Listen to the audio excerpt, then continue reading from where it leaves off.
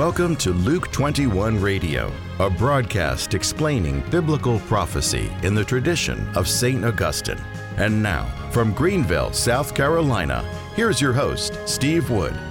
Hello, this is Steve Wood, and welcome to Luke 21 Radio as we continue our studies in the book of Daniel. Today, we are in chapter 10, and the title of this episode is Pulling Back the Veil. That's the short title. I'll give you the long title, too. Pulling Back the Veil to see what's really happening in today's world. I'd like to start just with the word apocalypse and also the related word apocalyptic. Both the noun and the verb forms of this root word occur 44 times in the New Testament. And of course, the book of Daniel, along with the book of Revelation, are both known as apocalyptic literature. There's apocalyptic sections of other books, but these are known as apocalyptic literature. And literally, the apocalyptic or the apocalypse means to uncover or unveil or to reveal. If you just want a word picture of apocalypse, imagine a stage where the curtains are just drawn open. And all of a sudden, you see things you didn't see before. Now, everyone knows apocalyptic literature. If the curtains are drawn, what you see is the future, and that's why a lot of people study apocalyptic literature. But just as important and often missed is apocalyptic literature. It's when the curtain is open and you see the present. Sometimes it's even more difficult to see what's going on in our own world rather than trying to perceive what could be happening in the future. And there's really no better place in the Bible than Daniel 10 to pull back the apocalyptic curtain to see what's happening in the world. Let me start by giving you a quick overview of what's going on in Daniel chapter 10. To begin with, there's been a major change in world empires. Daniel's still in the same location, and Babylon had conquered Jerusalem, and Israel deported Daniel and his friends. But now we have a switch. The Persian Empire conquered the Babylonians, so now Daniel finds himself still in a foreign land, but in the Persian Empire. Daniel knows from studying the prophecy of Jeremiah that the 70-year period, or approximately 70-year period of the exile is coming to a close. So Daniel had been praying earnestly, mourning and fasting from meat, wine, and delicacies for 3 weeks. And then in the midst of his prayer time, this is an ongoing 3-week prayer time, this radiant heavenly being appears to Daniel, and he was just about scared to death. His strength literally left his body. He was touched by this heavenly angelic being, and he was restored in strength. And then we read this, starting with verse 12 in Daniel 10. Then he said to me, "Fear not, Daniel, for from the first day that you set your mind to understand and humble yourself before God, your words have been heard, and I have come because of your words. The prince of the kingdom of Persia withstood me 21 days, but Michael, one of the chief princes, came to help me. So I left him there with the prince of the kingdom of Persia and came to make you understand what is to befall your people in the latter days. For the vision is for the days yet to come." Now, in true apocalyptic fashion, we're going to see part of the future. This is what this visitation is all about. But to me, the overwhelming impact of Daniel chapter 10 is the fact that 3 weeks ago, Daniel started praying. And this heavenly messenger comes and tells Daniel, from the first moment you started praying, you were heard, and I was coming to tell you about the restoration of your people, and yet I was opposed. And it says, opposed by the prince of the kingdom of Persia. He was not talking about an earthly ruler. He was talking about an angelic being, a very high, very powerful angelic being who had a power, a spiritual power, over the kingdom of Persia.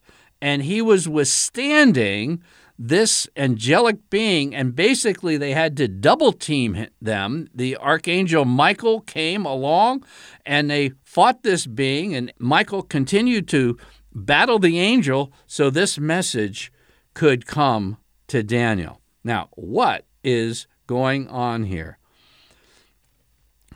There is a geographical rulership by unseen powers. They are exceedingly real, but they're unseen. And part of the job of apocalyptic is to open the curtain and let us see not just the future, but the present. And it's very interesting. One commentator said, Daniel chapter 10, coupled with a passage from Deuteronomy, which we're going to tag team this episode in the next time we're together, a Deuteronomy passage and Daniel 10 together form the basis for Paul's worldview of the unseen realm that he speaks about in Ephesians chapter 6. The tendency is to think, it's a political party which is the ultimate power against us, or it's the new atheist or something like. And St. Paul lifts our sights a little higher and says we're not warring against flesh and blood, but against principalities and powers. And one of the princes we see right here, the prince of this world kingdom, Persia. St. Paul said in Ephesians 6, be strong in the Lord and the strength of his might. You have to put on the whole armor of God that you can stand against the wiles of the devil. And he says, not against flesh and blood, principalities, powers, against the world rulers of this present darkness. Now, a lot of people are willing to acknowledge that there are forces on the dark side that are active in the world. Okay. But that's not exactly what this passage is saying in Ephesians 6 about principalities, powers, and world rulers of the present darkness, nor is it what's going on in Daniel 10. It isn't a non-geographic spiritual warfare. Listen to Dr. Michael Heiser in his book, The Unseen Realm, and I quote, these terms, referring to principalities, powers, and world rulers of the present darkness, these terms have something in common. They were used in both the New Testament and other Greek literature for geographical domain rulership. In other words, this was commonly understood when Paul wrote Ephesians 6. They knew what he was talking about. Daniel knew what the angelic messenger was talking about, and I think we've kind of lost sight of this. And I'm not saying that Christians know that there's an unseen realm. There's dark part of the unseen realm. But do you know that there's rulership over certain geographical power centers, so to speak, that spiritual forces are inhabiting? And by the way, I mentioned Dr. Michael Heiser, his book, The Unseen Realm. He is an evangelical scholar. He has a background in Hebrew literature, and his passion is to teach the scriptures, particularly the Old Testament, as they were understood from the Jewish worldview. And I took some advanced training with the Logos Bible software, and during a break it was mentioned that if you read only one book this year, Dr. Heiser's book was the one to read. And you may or may not feel yourself equipped to read a book by a non-Catholic scripture scholar, but if you feel comfortable with that, this is where you begin an investigation into this. I'm going to tell you briefly 2 experiences I have to try to illustrate it, and then we're going to build on this next week to see how this fits into a prophetic scheme. I was in Tallahassee several years ago, as while I was a Protestant minister. A local school in Venice, Florida, had been showing R-rated films to mentally handicapped children in the public middle school. And we formed a coalition, got a bill sponsored to oppose showing R-rated movies to handicapped children. And you would think, well, this is a no-brainer, but we were directly and forcefully opposed by the Florida Teachers Union. So we flew to Tallahassee to present our case to get this bill passed. And while we were there, one of the women with us who had a charismatic background, and she knew about spiritual warfare and spiritual warfare prayers, so she said a spiritual warfare prayer against any dark powers that might be over the Florida Capitol in Tallahassee. Well, she disappeared. Nobody knew where she went, and we finally found out she was in the Capitol Infirmary. And almost instantly after praying that prayer, she was struck ill and had to be taken to the Capitol Infirmary. And I find it very interesting that, and this isn't just Florida, by the way, but, in the capital of Florida, on the old Capitol building, there's the cornerstone that's dedicated to his most worshipful master, some Mason up-and-up dignitary. And basically, it was dedicated to dark powers. On the other hand, the original seal of Florida showed a Native American Seminole woman with a pouch or a purse on her side with a cross on it because of the impact of the Catholic missions on the Seminoles in Florida. So it's a divided thing. And over that Capitol in Tallahassee, there was a power that this charismatic woman had no conception of what she was dealing with. Another time, I was in the capital of my new state, South Carolina, in Columbia, South Carolina, at the State House. You can still see the holes in the wall from when Sherman was blasting the thing during the Civil War. A pro-life rally is held the Saturday before the anniversary of Roe versus Wade. And I've been through to a few of these, and there wasn't any incident except once.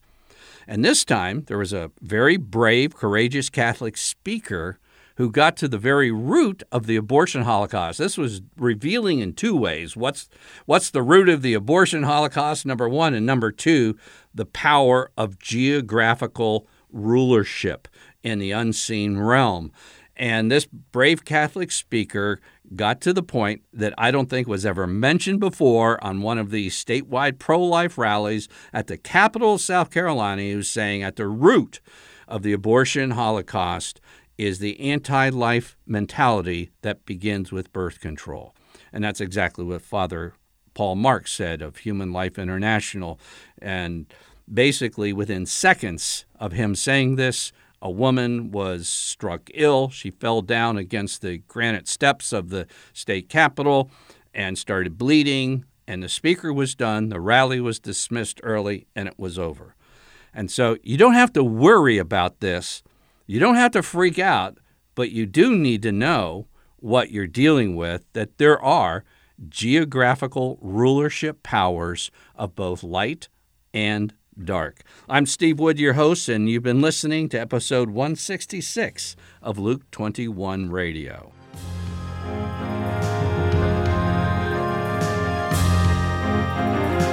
Luke 21 is a radio outreach of Family Life Center International. To learn more about biblical prophecy, visit us online at luke21.com.